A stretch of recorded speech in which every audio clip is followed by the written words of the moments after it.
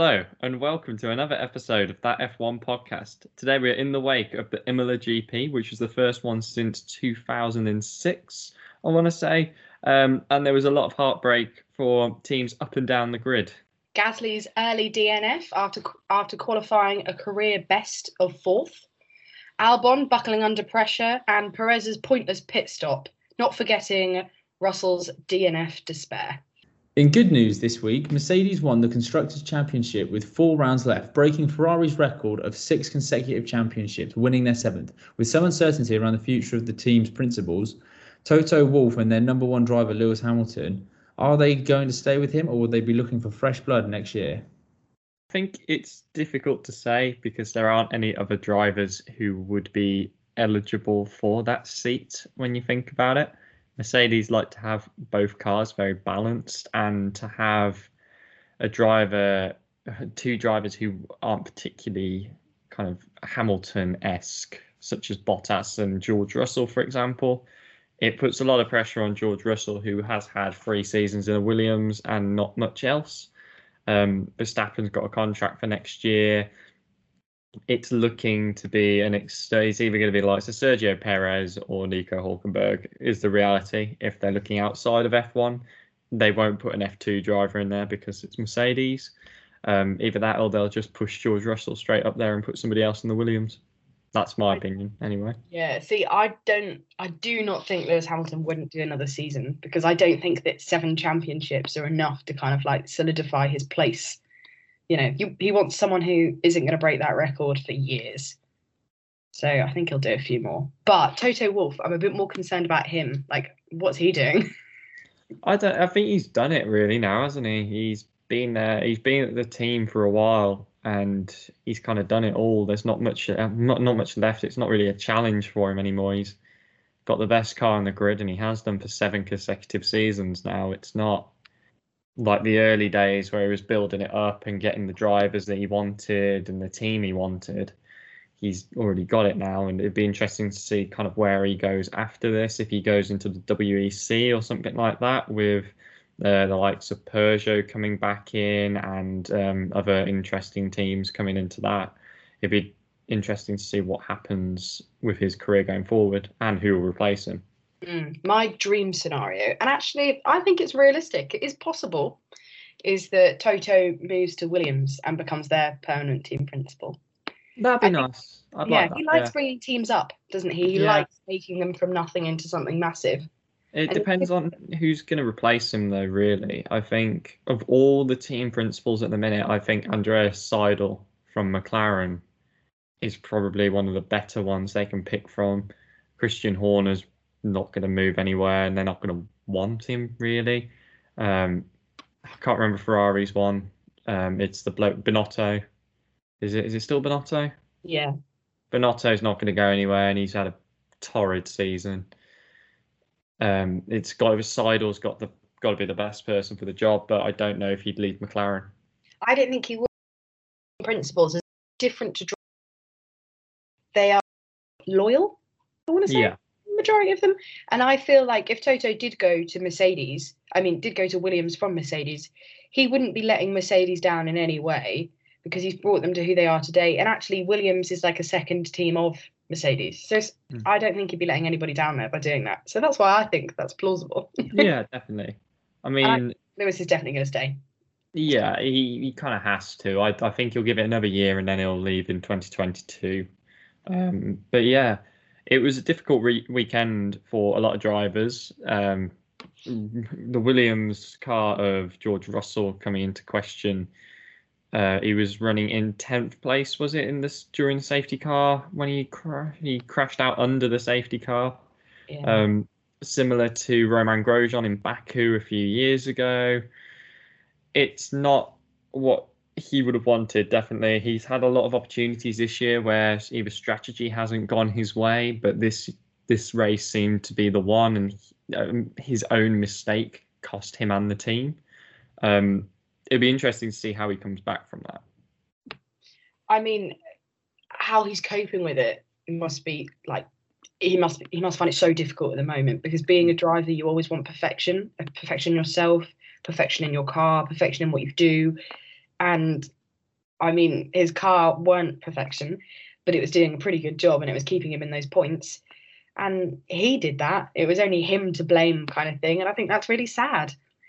But hopefully he'll come back from this a bit better. I mean, he says he will, but it's hard. Yeah, he put up a few social media posts and like Lewis and Roman both commented underneath. So yeah, he is in line for the Mercedes seat, really. But you've got to question how much this is going to have knocked his confidence, if it has. The drivers take things different ways. The likes of Lando's been struggling over the last week with the comments he made last weekend in Portugal, and he's had a lot of backlash from that. So, his race this weekend wasn't great either, especially he had a bit of a dodgy first half and only came into it once the likes of Gasly, Verstappen retired. The trio of rookies that came in last year really struggled this weekend, with Alex Albon as well, potentially cementing his way away from that kind of Red Bull seat. But with Pierre Gasly being contracted for next year at AlphaTauri, it is plausible that they could get an external driver in for to replace Albon at Red Bull and just push him back down to AlphaTauri.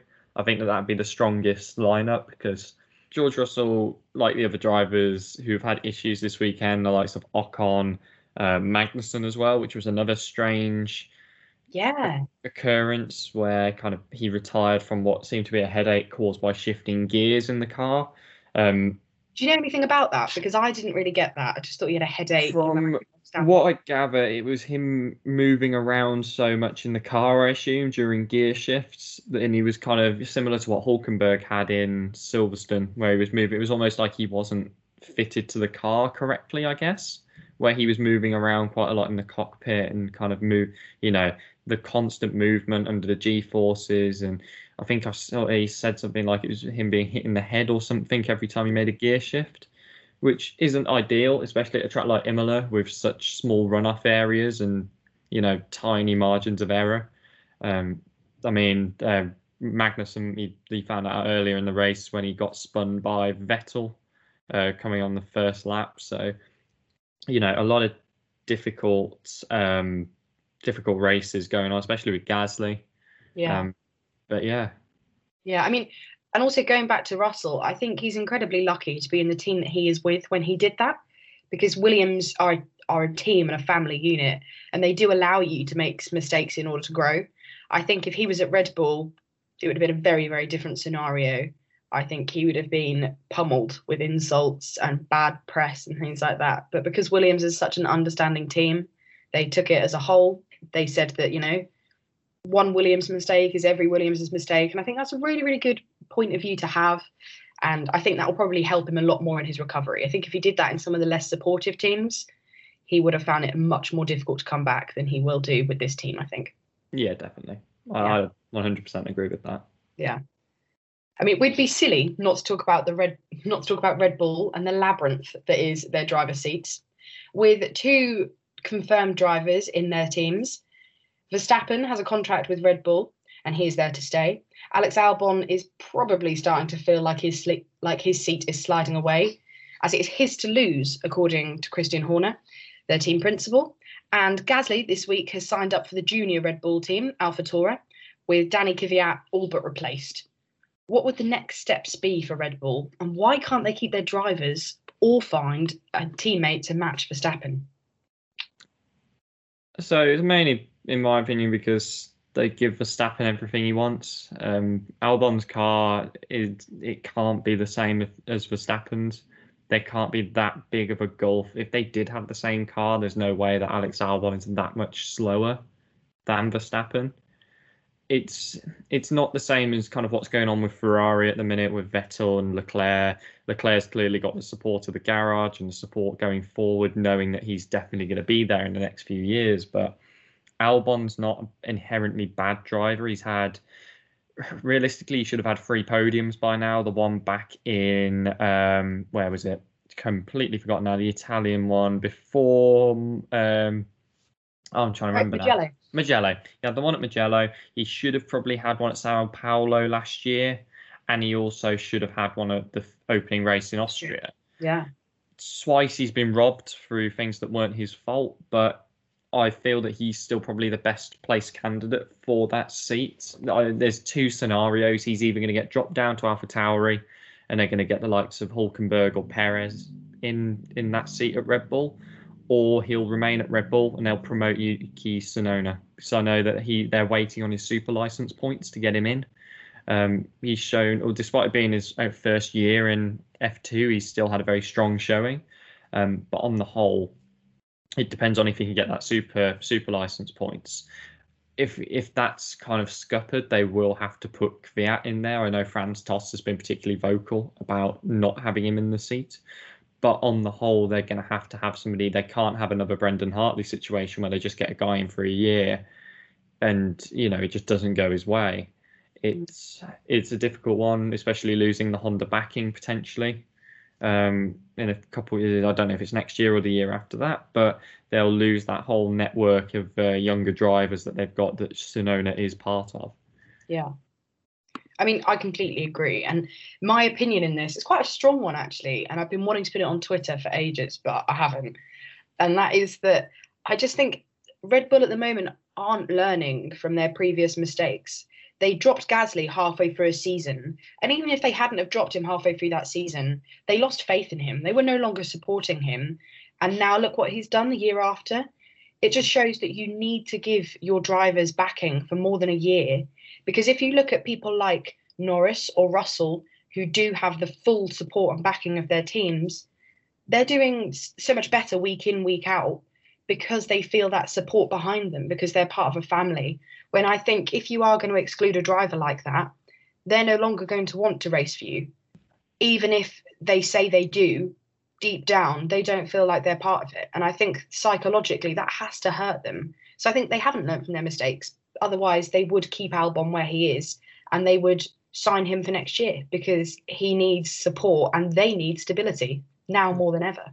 Yeah, definitely. Yeah, that's really interesting. I actually have a few questions about the race. What does the green and the yellow flag mean?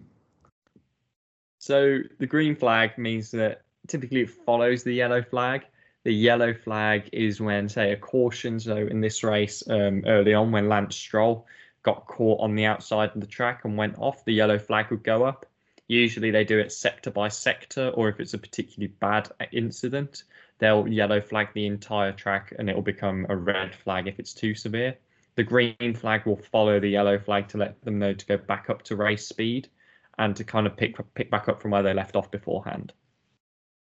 Okay, so it's like caution, then clear. Yeah. And then earlier, you mentioned the safety car. Is there a physical safety car or is it a virtual safety car, or do they use both?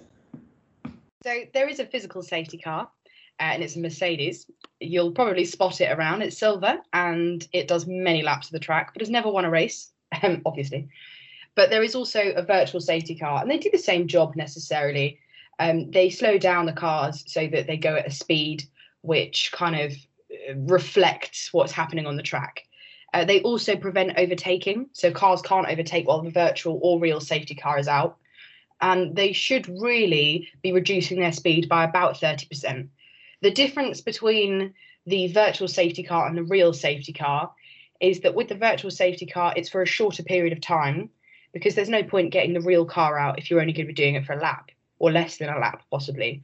But also, it's for incidents that are less serious, because it means that the driver can drive that bit faster because they haven't got something physical in front of them.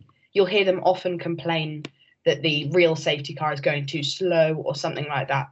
So it does just mean they have that flexibility to go that little bit faster. So could a driver that's further back use the safety car as a chance, or the virtual one as a chance to like catch up with the ones to like close the seconds, and then when they lift it or the car drives off, they've then caught up a bit? Yes, that is a thing. So when the safety car comes on, basically what happens is all the cars bunch up. So let's say Lewis Hamilton has a 25-second lead, like he did when he won last week in Portugal. He then, if there was a safety car, would lose that entire gap because the whole pack would catch up with him. But that just makes it a bit more interesting, because it means the cars have a restart. So someone can get ahead of someone or something like that can happen. Also, what happens in a real safety car is that all the cars that have been lapped become unlapped. So they go past the safety car and back around the track. So it does give an opportunity to have a bit more of a level playing field and basically just a restart. Oh, okay. And then my final observation from when I watched was there were a lot more cars spinning out this time. Like George Russell and Albon, they seemed very angry when they span.